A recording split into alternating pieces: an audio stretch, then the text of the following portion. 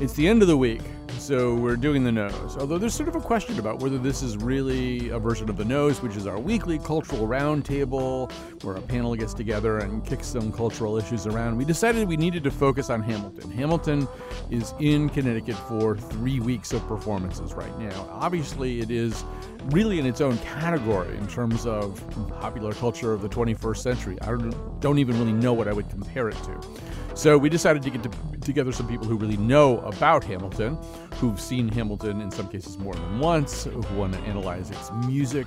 We also have a first-timer, somebody seeing it for the first time. This is a show for people who don't like musicals, who don't like live theater, who don't like rap. It has all of those things in it. Somehow or other, everybody feels as though they need to be at it. So we'll talk about why after the news.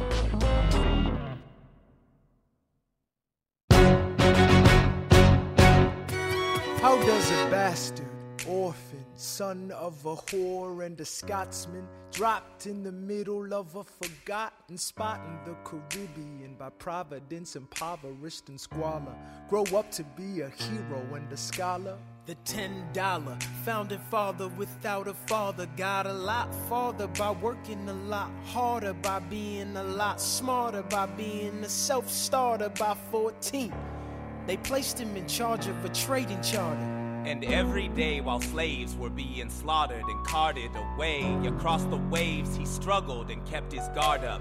Inside he was longing for something to be a part of. The brother was ready to beg, steal, borrow, or barter. Then a hurricane came and devastation reigned. Our man saw his future dripping down the drain. Put a pencil to his temple, connected it to his brain, and he wrote his first refrain, a testament to his pain. Well, the word got around, they said this kid is insane, man. Took up a collection just to send him to the mainland. Get your education, don't forget from whence you came, and the world's gonna know your name. What's your name, man? Alexander Hamilton. My name is Alexander Hamilton, and there's a million things I haven't done, but just you wait, just you wait. So let me tell you what we're doing today. It's our regular Friday show. Ordinarily, we take a bunch of topics from culture and kick them around. We call it the Nose. This week, because the show Hamilton has opened a run in Hartford, it's playing here for the benefit of Connecticut people for 3 weeks. We decided to focus on that. Let me tell you who's here in the studio. Rich Holland is a principal and design director at CoLab and a commissioner on cultural affairs for the city of Hartford. Steve Metcalf is director of University of Hartford's President's College. Virginia Woolf, no, not that Virginia Woolf, is a local actress and audiobook, audiobook narrator and the founder of Her Story Theater. All right, so I think we maybe have to begin by explaining who everybody is here in addition to their titles in terms of their relationship to the show. And so I'm going to start over here with you, Virginia Woolf. Tell us about you and the musical Hamilton. Well, the first time I saw Hamilton was kind of by mistake. A friend said, "Oh, we have to go into New York. We have to see Lin-Manuel's latest." And I was like, "Okay, sure, whatever." So Valentine's Day, 2015, we went in. It was a stormy Saturday. Driving was horrible. And I said to her, "Deb, this had better be good because I'm spending Valentine's Day with you and not my husband." We went to the matinee and... So this was at the Public, we should say. At the Public, so. Yeah, yes. This is before Broadway. Before Broadway, actually before they even knew they were going to Broadway. And it opened with what we just heard, and my jaw dropped, and I didn't pick it up till the end of the show. And since then, you've seen it two more times? Yeah. And or 3 more times? I've seen it 3 more times. I saw it in Chicago. I have a friend who sits on the Jeff committee out there, and there were tickets available, so I saw it there. My daughter and I, when it got announced it would be coming to Boston, we bought subscriptions so we could get the tickets there, and then it came here to Hartford. All right. So she's ahead of the rest of us in terms of live performance. I don't know about We might be ahead of her in terms of geeking out on the soundtrack. We'll see. So, Mr. Metcalf, you're the only one among us who's actually seen the show on Broadway, right? Oh, is that true? Yeah, I think so. Ah, well, that's a great honor. I must say my original connection to the show, as my connections to a lot of pop culture come about these days, was from my oldest daughter, Audie, who I think a day or two after the album came out called me and said, "Dad, you have to listen to this because you're not going to believe it. And a sensitive dad that I am, I said, yeah, right, okay, and sort of forgot about it for a few days. But then I actually did buy the album and listen to it, and I didn't believe it, and I was sort of instantly hooked in a way that really I'm not that often these days. And I had some acquaintance with In the Heights from the recording, and I knew of Lin-Manuel's genius. But truly, it wasn't until we went to see the show, which is now, about a year and a half ago. And, of course, I was thinking to myself, well, this thing can't possibly live up to the hype that it's getting. And, of course, it not only does, but exceeds it. And so that's my story. I just like everybody else, I'm just captivated by this thing. Who lives, who dies, who tells your story. Right. All right. Rich, how about you? So I am naturally a skeptic of all things that reach phenomenal levels, and so I've avoided this show like the plague. And but I caught little bits and pieces of it, little bits of the performances live and some charity performances and stuff like that, and it always sounded phenomenal. But I still maintain this sort of this is too big for me. This thing is going to be at the scale of Les Mis, and as entertaining as that is, I'm not ready for Lamborghinis and helicopters on a stage yet. And so I ended up being one of 600 people so far who watched this sneak bootleg that someone made on YouTube where they clearly brought their iPhone in there. And you could tell whenever one of the ushers was walking by, they drop it under the seat. So you only caught about a third of the show that way. And it looked really phenomenal, but I was missing the other 2/3. So this was my first time seeing the whole thing through, and blown away.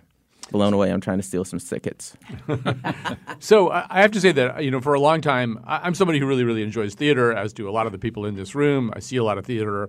The whole idea of this play that was so good that I couldn't get tickets to used to drive me out of my mind, and I wound up kind of resenting the musical. It was sort of also one of those musicals. It was the only musical or the only play a lot of people would go see for a year or two. And then they go, have you seen Hamilton? And I go, no, I saw like 27 other plays this year. Did you see any other plays except Hamilton? But when the cast album became available, I just, as was the case with Steve, I just couldn't stop listening to it. Over and over again. It is such an incredible accomplishment. And so it was a thrill to see it finally here in Hartford on Wednesday night when many of us were there. So I want to just talk about this has had an odd ascendance.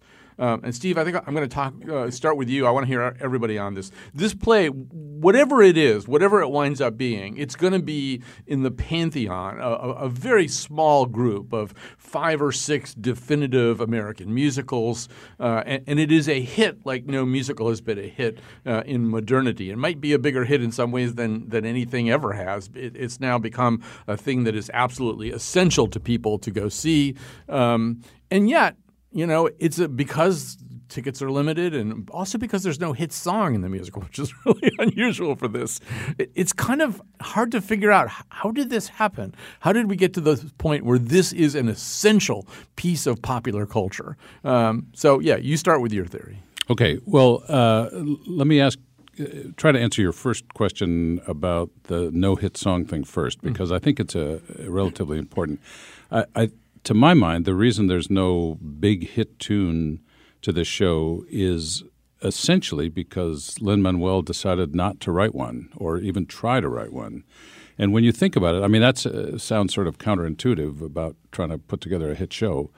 But I think if you think about the nature of this show and the way that we all readily are willing to talk about it as a work of art, I think really if there were to be one, I dreamed a dream or some kind of cheesy moment like that, we would have a very different thought about this work. And I think that it was very wise of Miranda not to attempt one. It's certainly not to say that he couldn't have written a good one because obviously he has the chops to do that.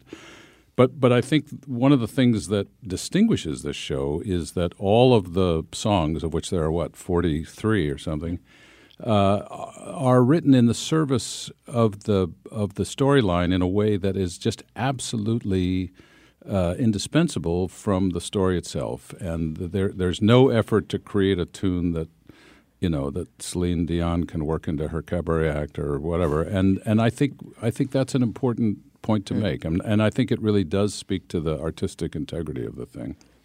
I don't know. Ginny, do you have a theory? Well, I do agree. I think each of the songs is so stands on its own as a story in itself. That and each one moves the story forward and gives you some history. So as much as it might be beautiful, standing on its own, you wouldn't be able to. It doesn't have the context unless you know the whole story. Well, I think what you guys are saying is significant too, because one reason when people say, and people say this to me a lot, I don't like musicals. I don't like them. I don't like musicals. And I think one of the things they don't like is the notion that people are talking for a while and then they start singing, and then they are going back to talking, and then they start singing. That seems weird to them. So, Rich, and that essentially doesn't happen for all the reasons that Virginia and Steve are talking about right now, because the show is essentially sung through. Exactly. It's operatic, and it's also the music exists in themes, right? So there's a theme that's planted at the beginning that just echoes in the middle and changes a little bit, and then changes a little bit at the close and the punch.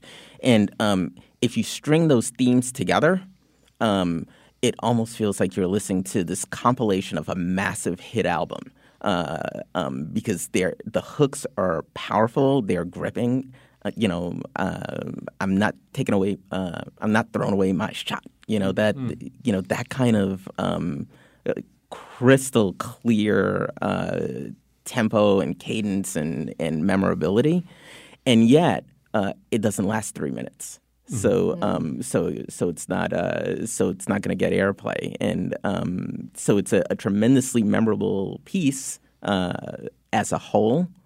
Without any 3 minutes worth of memorability. There's a song that I particularly like a lot that you start getting into what's going to be a 3-minute piece, and you get 1 minute into it and they do a complete chorus shift, and eventually follow follow some of the themes and the echoes of that and round it out again, but it doesn't give you that thing that's familiar.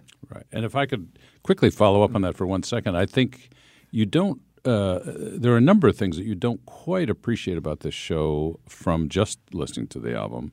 And one of them is that although, as I think we all seem to agree, there aren't any standalone, hit tunes, it doesn't necessarily mean that there aren't some show-stopping numbers. In fact, there are quite a few of them, some of which you might not have predicted from listening to the album. But the show does stop a number of times. And in fact, I don't think I've ever seen a show where the music director had such an important task of restarting the show long before the applause even started to die down, much less stop, or else it would be a 4-hour show. Yeah. But I mean, it really was a revelation to see how some of those tunes, which are so specific to the story, were nevertheless brought the house down. And I wonder if that varies too. You've seen multiple performances. Yes. Does it vary which songs are the showstoppers? Are get the audience? I think that the way they've cast each of the companies that I've seen, they know which ones are. Yeah, I think it's universal. One other piece to answer your question, Colin, is this idea of having these little quick sound bites that are resonant. I think it's one of the main successes of this show, and it adapts to how a musical and how an idea is promoted right now. It gives you these perfect little micro sound bites that are shareable, that are clippable, and in that way, it's very aware of what it needs to do to promote itself. I want to also just quickly say that one of my theories about this, I think a lot of things had to come together to produce this phenomenon of a musical which it's also the highest selling cast album in the history of cast albums. It has every possible superlative. I do think that one of the things that's important about this is that it's the way that it uses rap and the idioms of hip hop is an invitation to a group of people who may have thought that maybe musicals didn't have much to offer them. And I think for some of the suburban audience going to this show, they're going, oh, I didn't really think I liked rap, but I really like this. This is really good, the way it kind of advances the action. And then there's a whole other generation of people who are going, oh, well, that was if you like hip hop and you see, you hear a song called 10 Dual Commandments, you know that's that's sort of a nod to Biggie and 10 Crack Commandments. There's like a lot of stuff like that where if you're a hip hop fan, you have a completely different relationship with this. But, Ginny, in terms of audience building and stuff like that, it seems to me this is one of the things that they've done a remarkable job with is say, hey, no, there's a lot. I did a hey, which is also a convention from the show. Hey, there's something for you here. Yeah. I think that's true. I'm not a rap hip hop. I know nothing about it, and I won't say I hate it, but I just don't experience it at all. To me, it's the storytelling. It is the perfect vehicle for the storytelling, which opens my appreciation to the fact that probably a lot of rap and hip hop out there is, but I didn't ever know that. It was just music that didn't apply to me. So I think that, brings in a generation of kids. And I mean, even singing along, my daughter, she's got the whole cadence. She can sing the whole thing straight through, and my mouth doesn't work that fast. Well, the Lafayette parts are pretty hard. Yes. To do that. And isn't it worth noting, I think, here that at least in everything that I've read over the last several years now about this thing seems to confirm that the hip hop community and the rap community, which I think guards its own integrity pretty carefully, seems to acknowledge that Lin is the real thing. That he's not just this Broadway guy who thought it would be cool to try to graft that onto a show. I mean that they recognize that this guy is one of them, and I think that was important in the whole sort of cultural acceptance piece of this work. Mm-hmm. But I'm gonna. To add to that, as important as I think that is his acceptance in that he wasn't rejected by the culture, right? It's also pretty much hip hop light, right? It's crossover hip hop, and in a lot of ways, it's like Lionel Richie singing "Stuck on You." It's meant to be accessible to a broad range of people, and the language is familiar to everybody. They're not using terminology that's going to leave a lot of folks scratching their heads, and there's a kind of clarity to the narrative that you could follow in a way that that rap and hip hop has got a lot of insider information about it. But there's a fair amount there too. I mean, once again, when he spells out his name, that's kind of a Biggie nod. There's the moment. In the ballad "Helpless," there's a moment where when Lin-Manuel Miranda plays this role, he does this thing where he drops his voice and goes, "As long as I'm alive, I say, you never feel." And that's actually a very deliberate Ja Rule quote. Mm-hmm. It's from one of the duets that Ja Rule does. Even like little things like "You spit while I sit, we'll see where you land," or whatever that line is. There's a lot there that I think is very much a cue to he's a fan, and he's a fan who now, as Steve says, is also now acknowledged as a very legitimate practitioner of it. Yeah. I don't know if I would go with the hip hop light. I mean, it's not Nas. I get that, but but it seems like something that is legitimately hip hop anyway, and not Absolutely. I think it's legitimately hip hop, but I don't think it's the hip hop that people who say I don't like hip hop are not liking. You've now picked up my character. I did, and it's particularly suburban. All right, so what we'll do here is we're going to take a little break here just to do a little bit of a pledge drive. It's the last day of our pledge drive. When we come back, we're going to get a little bit deeper into the music of this show and a little bit more about the appeal of it. I should say that some of what you're about to hear, it's something that we recorded a few days ago because I think you should hear during pledge break from the people who make the show. So all the people who make our show are on this. Now, we didn't know what kind of day Friday was going to be. We didn't even know we were going to do a show about Hamilton. So we may be describing our mission a little bit differently than what you're hearing on the show. But we do ask you, it's the last day of the pledge drive. Last day, please consider supporting this show in particular.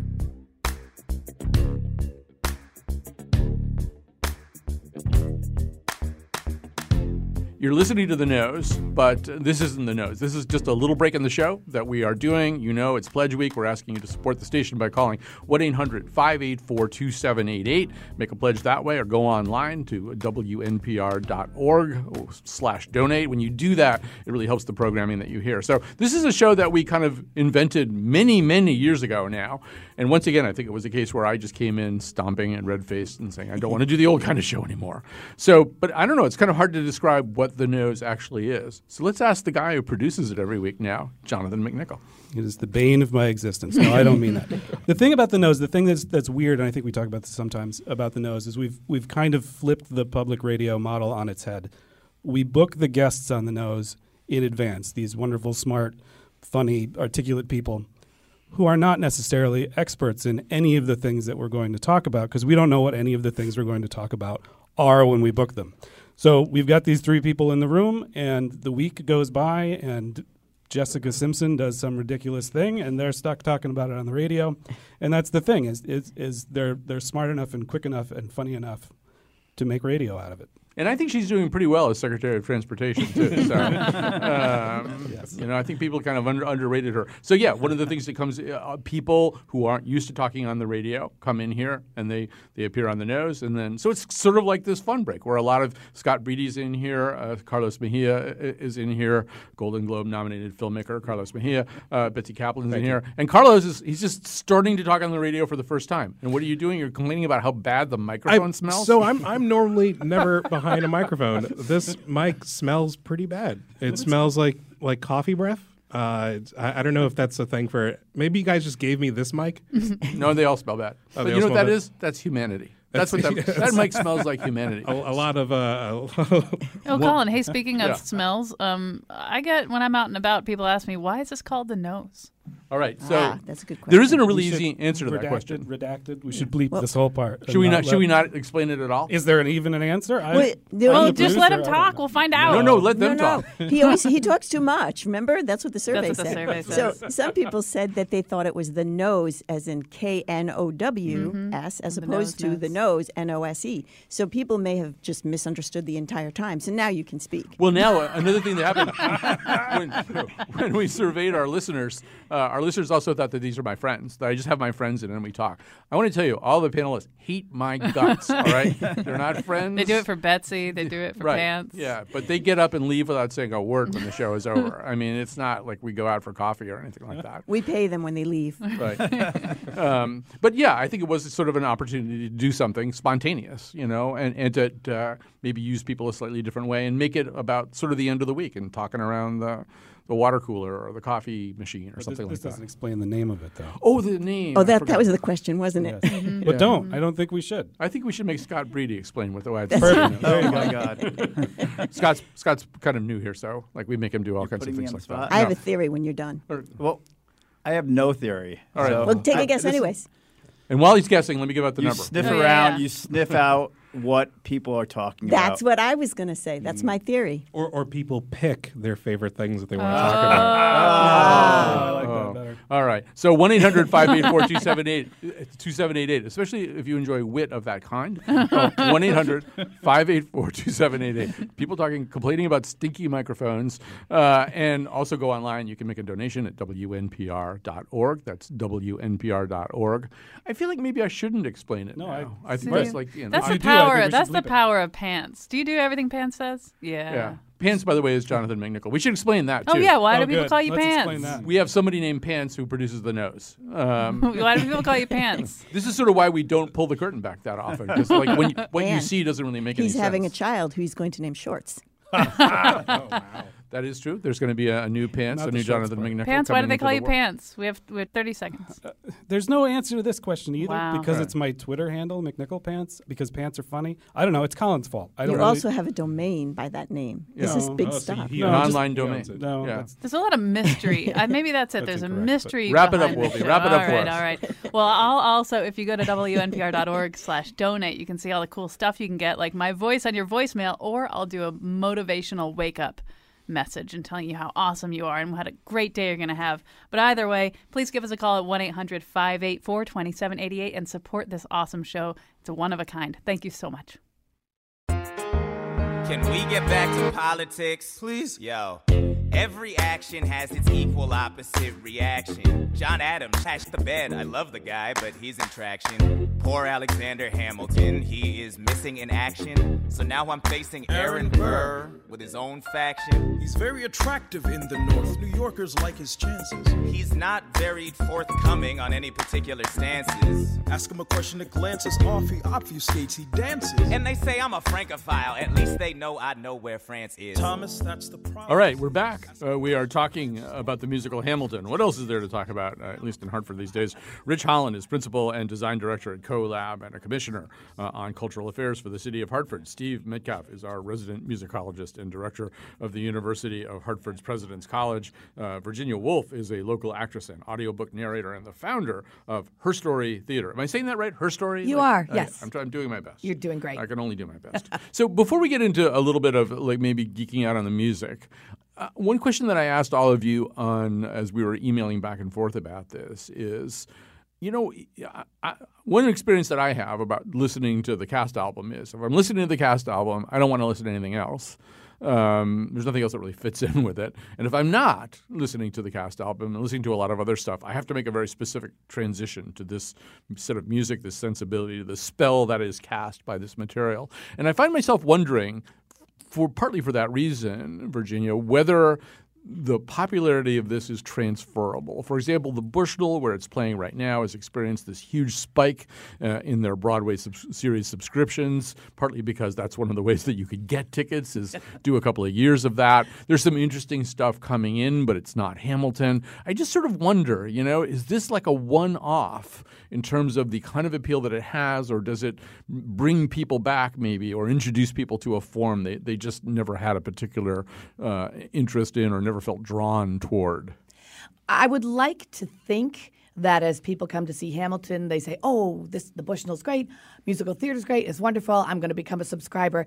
I don't really think I think it is a phenomenon. I think as much as I love every aspect of the show, plenty of people, I don't like rap, but you have to see Hamilton. Mm-hmm. Oh, this, that. I don't like musicals, but I had to see Hamilton. I don't know how many opportunities it's going to open aside from, and I say, up-and-coming talent and writers and all of that, seeing the doors that have been blown wide apart creatively and how you can take such a huge chance as he did and become a phenomenon. And right. I think that's amazing. I mean, the elevator pitch for this is crazy, right? I'm going to do a musical about Alexander Hamilton. It's going to explain some of the foundation of the central banking system, and it's going to be hip-hop. I mean, how you even got that produced. I don't know. What do you think, Metcalf? Well, it sort of reminds me of the question that people asked when the Three Tenors was a big phenomenon, and like the question then, of course, was, would the Three Tenors produce a whole new generation of, audience for opera?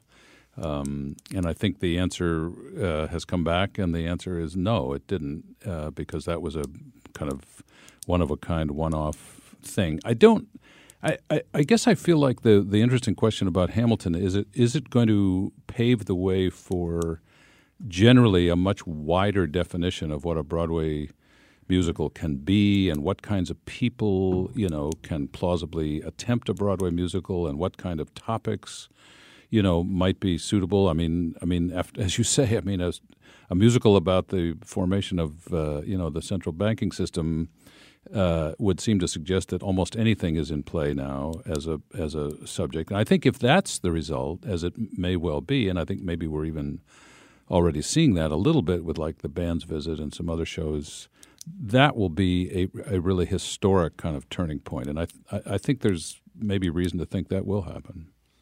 What do you think? So I think that if they pitch this as a rap exploration of the creation of the national banking system, they did a really lousy job pitching this movie, pitching this play, right?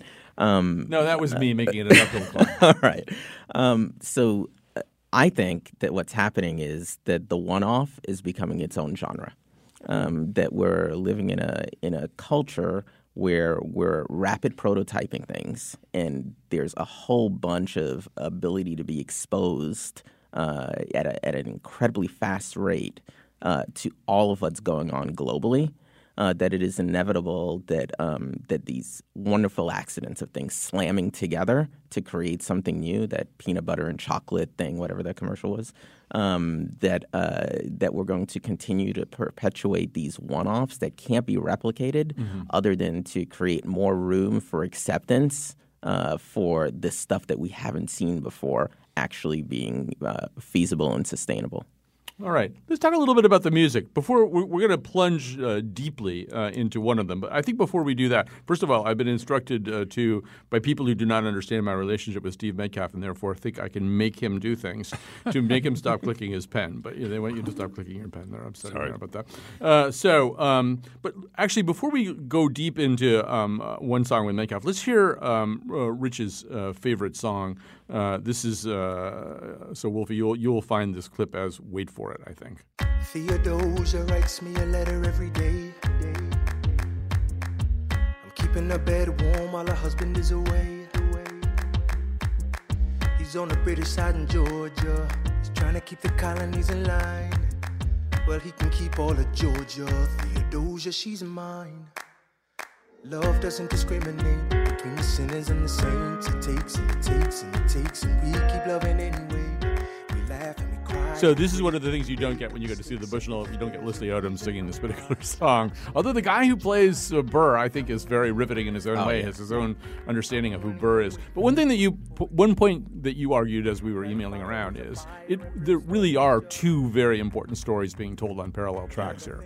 Yeah, so it's the Aaron Burr story and the Alexander Hamilton story, and throughout this production, we're diminishing Burr, right? And to a certain extent, he self-deprecates a lot. He insists that the universe needs to be paced and considered and restrained, and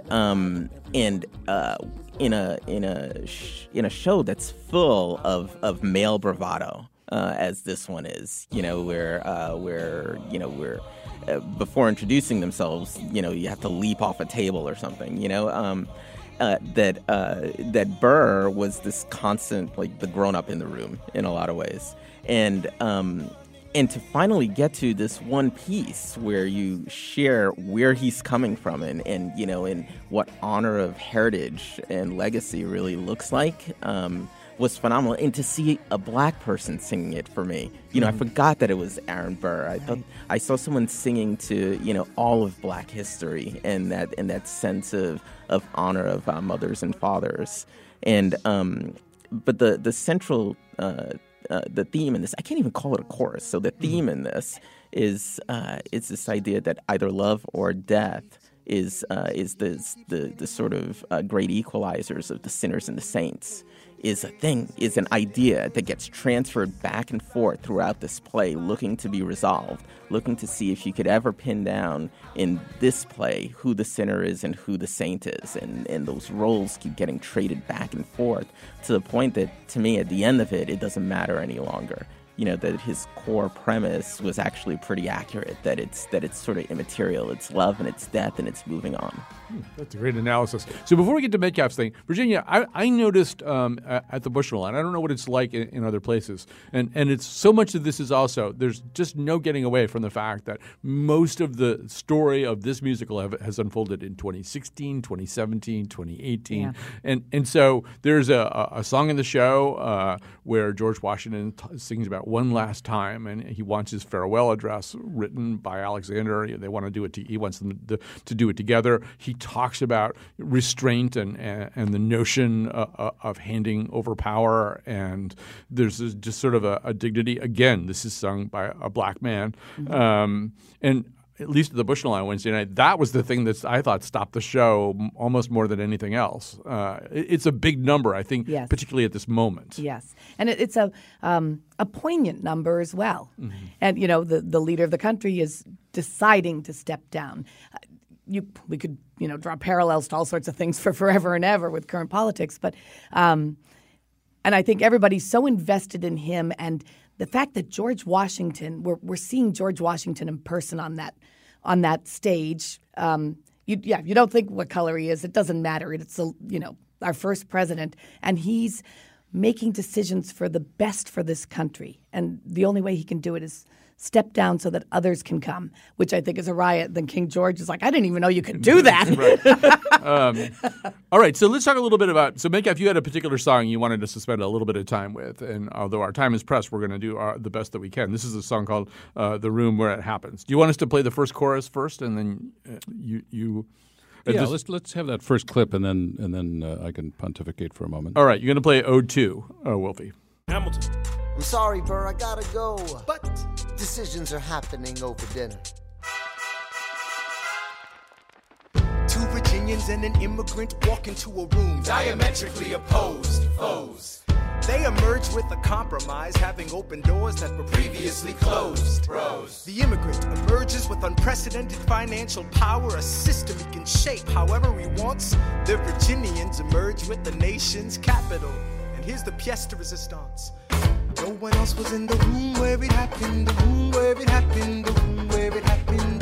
No one else was in the room where it happened, the room where it happened, the room where it happened. No one really knows how the game is played, the art of the trade. All right, go. So very quickly, I mean, it's just such a remarkable song in so many ways. But, you have, for example, on the one hand, the rise of Hamilton himself as a negotiator and as a power broker in the Young Republic. Secondly, you have in this song, amazingly enough, a quick explainer of the Compromise of 1790, which is not a topic that has been dealt with widely in popular music, but a very clever and sort of concise summary of that event. And then most of all, you have, I would argue, as a sort of a sequel to Wait For It, the song that Rich just talked about, you have Burr almost kind of unraveling before our eyes his hatred of Hamilton and his abiding, growing envy and sort of just drivenness to be part of the corridors of power is revealed to us in a sort of rising crescendo of intensity, which among other things leads him from saying, I want to be in the room where it happens, to at the very end of the song, I got to be in the room where it happens. And you almost feel Burr's fateful rendezvous with Hamilton taking shape at this very minute, which of course does in fact ultimately result in the duel and Hamilton's death. But anyway, all of this is taking place in a 5-minute song, incidentally, that's marked hip-hop Dixieland. So well, we should say something. So Virginia, there's a banjo that people could hear in that little bit of the chorus. And there's a name we haven't mentioned so far that maybe is the reason for the banjo. You want to tell us about that? It was Alex Lacamoire, the musician. He said basically he wants to be known as the man that put the banjo into Hamilton on Broadway. And explain who he is? He is the orchestrator. The orchestrator, yes. Music director. And actually, Miranda has said of all the great ideas that Lack had in this show, that's the greatest, putting the banjo in that song. So let's hear just a little bit more from that song. We're going to have to go to a break pretty soon, and we may not be able to dive in as deep. But so, Wolfie, just go to the next one. Meanwhile, Madison is grappling with the fact that not every issue can be settled by committee. Meanwhile, Congress is fighting over where to put the capital. It isn't pretty. Then Jefferson approaches with the dinner and invite, and Madison responds with Virginian insight. Maybe we can solve one problem with another and win a victory for the Southerners. In other words, a quid pro quo. I suppose. Wouldn't you like to work a little closer to home? Actually, I would. Well, I propose the Potomac. And you'll provide him his votes. Well, we'll see how it goes. Let's go. No. Okay, so you're hearing Jefferson, Madison, and Burr conspire among themselves. You want to riff on that for a second? Well, again, that just speaks to the kind of remarkableness of the fact that you have 3 streams going on in this one 5-minute song, because just a second later, Burr comes back in again in an almost a kind of soliloquy, and this time with the maximum intensity, reflecting on the fact that he wasn't in the room where it happened, and how he's determined to not be pushed around by his rival and tormentor, Hamilton, in the way. And in fact, later on in the song, as you, I'm sure, remember, Rich, there's even a little taunting quote of wait for it. And Hamilton is saying, you don't get anything in life if you wait for it. And he's throwing that up in Burr's face, which is has predictable results. So it's just an ingenious song, and it does quite properly bring the house down. Well, let's go to a break right now, so we'll have time to recommend some stuff. But apropos of that, Wolfie, maybe you can just play us out with clip 4 there. Alexander Hamilton. What did they say to you to get you to sail New York City down the river? Alexander Hamilton. Did Washington know about the dinner? Was there presidential pressure to deliver? Alexander Hamilton. Or did you know even then it doesn't matter where you put the U.S. Capitol? Cause we'll have the banks, we're in the same spot. You got more than you gave. And I wanted what I got. When you got skin in the game, you stay in the game. But you don't get a win unless you play in the game. Oh, you get love for it, you get hate for it, you get nothing if you wait for it, wait for it, wait.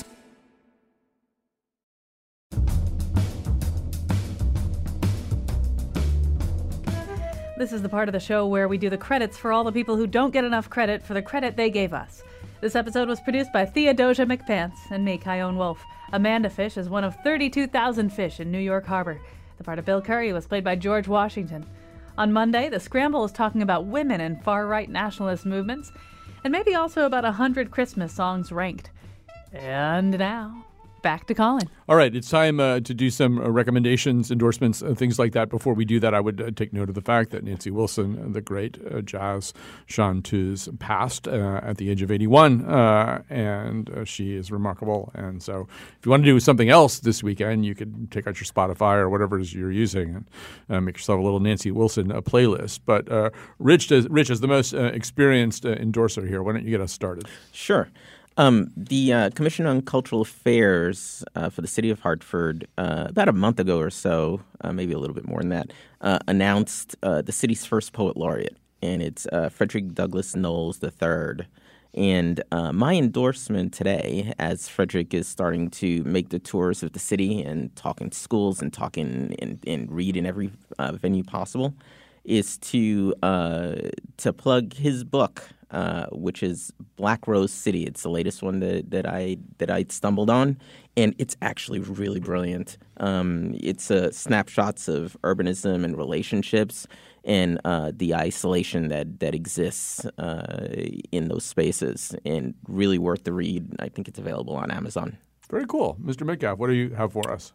Well, if this isn't too shameless, the great President's College program at the University of Hartford will announce online, that's hartford.edu/President's College, on Tuesday morning, its roster of courses and lectures for the spring semester. And anyone can sign up, and we hope you will. We have a really, truly, I would say, distinguished lineup of events. And so please visit the website and sign up for 3 or 5 courses. All right. Virginia Woolf, what do you have for us? I'd like to chat about an art center in Southington. It's called the Arts at Angeloria's. This is a fabulous place. The woman who runs it, she has a rambling Victorian house that when they cut some arts funding where she teaches, she turned it into an art center. The theater is her 2-car garage. She's got all this land. She's built a huge performance barn, and she is single-handedly running amazing programs and camps for kids and just arts all over the place. So nothing in particular, but the arts at angelorias.com. See what's coming up. It's a charming place to visit or to create.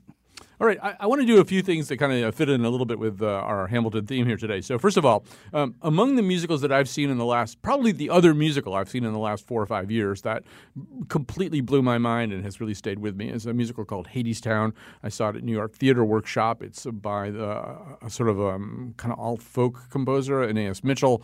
The staging of it was mind-blowing. It is the story of Orpheus and Eurydice, but it's kind of, I don't know, it's sort of slammed up against kind of a, I don't know, Depression era hobo trains kind of thing that's happening. Truly remarkable. And the reason I'm mentioning it is it's coming to Broadway.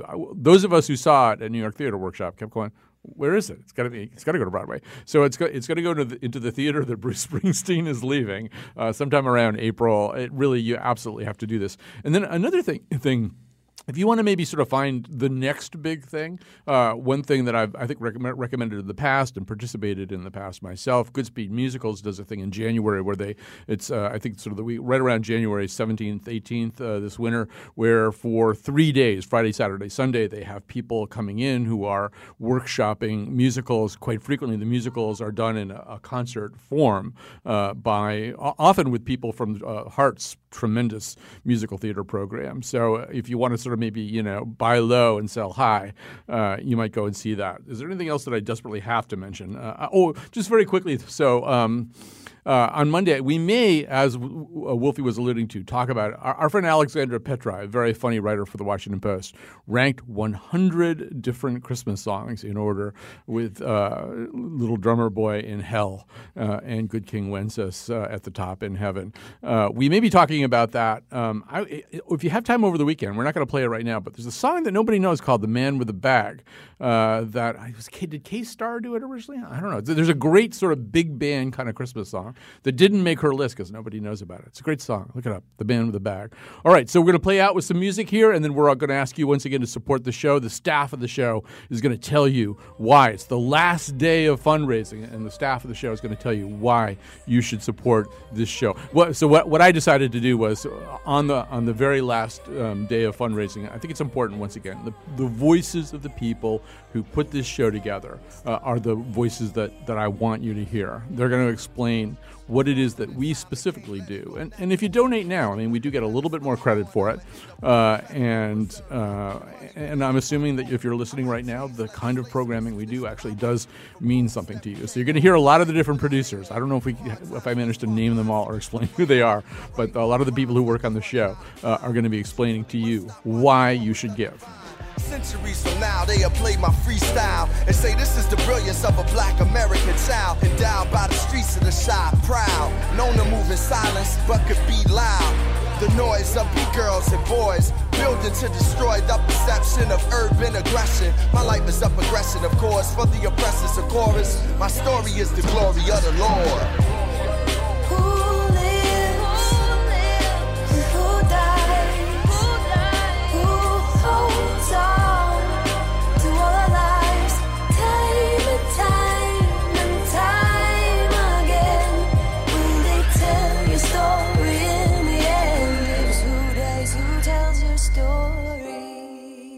So this is me again. I'm here in the Pledge Drive studio with Golden Globe award-winning, or no, nominee actually, Carlos Mejia, the filmmaker. Scott Breedy, the newest producer here at the station. Jonathan McPants, who produces The Nose that you're listening to. Senior producer and troublemaker Betsy Kaplan. And, of course, Wolfie's there running the board right now. So, Scott, it's the last day of the Pledge Drive. This is our last chance to talk to them about the Colin McEnroe Show. Say something incredibly inspirational. When I came here, the idea of coming up with an entire show about color or about toothbrushes just blew my mind. And I still don't understand it, but I'm neither do we. But, I'm sort of like beginning to look at the rundowns and seeing how these things come together. And it's a real lot of work that goes into producing a show about toothbrushes. I mean, Betsy was like practically pulling her hair out, coming up with topics. And we brought dogs in. We brought Tucker Ives' dog in to do the show. Yeah, and it was awesome. So the number to call. Can I call the number? Should I say the number? Do you want to call the number? Yeah. No, the number to call is 1-800-584-2788. It'd be cool if we called it right now and just like put them on the line. Sort of an Inception moment. Yeah. Should I say you can also go to WNPR.org? Yes. Yes. Okay, can I do They that? like to say ORG, but I say org too because. But then at the end you have to say, and thanks. People love that. Right. I don't know what that is. Well, no, but it is a good thing. I mean, because people are going to do this, and it's important to thank them. I mean, the whole thing doesn't work unless we can get people to put up with our nonsense, which means they have to care about a show that we're doing, like The Nose, or a show about brushing teeth, or toothbrushes, or towels. Yeah. And by the way, this whole thing of her pulling out her hair—that's just her process.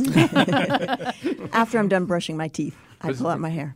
So, but we do thank you all very much for supporting us this week. And when you do it during our little time here, our little time together, it does kind of counts on the ledger in our favor too. So if you love the show, you love the nose, you love all the people you met through the nose, make that phone call. Wolfie's going to give you the number, the website, and the inspiration. All right, do so it. I think we should all say it together because my theory is that if you can say the number along with us, then you should probably be a member because that means you listen not only to the station in general, but you listen through the fund drive, which really says a lot about you. So let's all do it. 1-800-584-2788. That was beautiful. And you can go to that's right. And you can go to WNPR.org. You can see lots of thank you items. So you can go to the grocery store and you'll have your public radio tote bag and you'll lock eyes with someone down the produce aisle who also has a tote bag and a fresh air hat, and you can make eyes at each other and meet someone who clearly has the same wonderful taste in Try public not to radio. shoplift if you're actually using one of our Please bags. don't shoplift with our tote bags. And thank you in advance. That's 1-800-584-2788.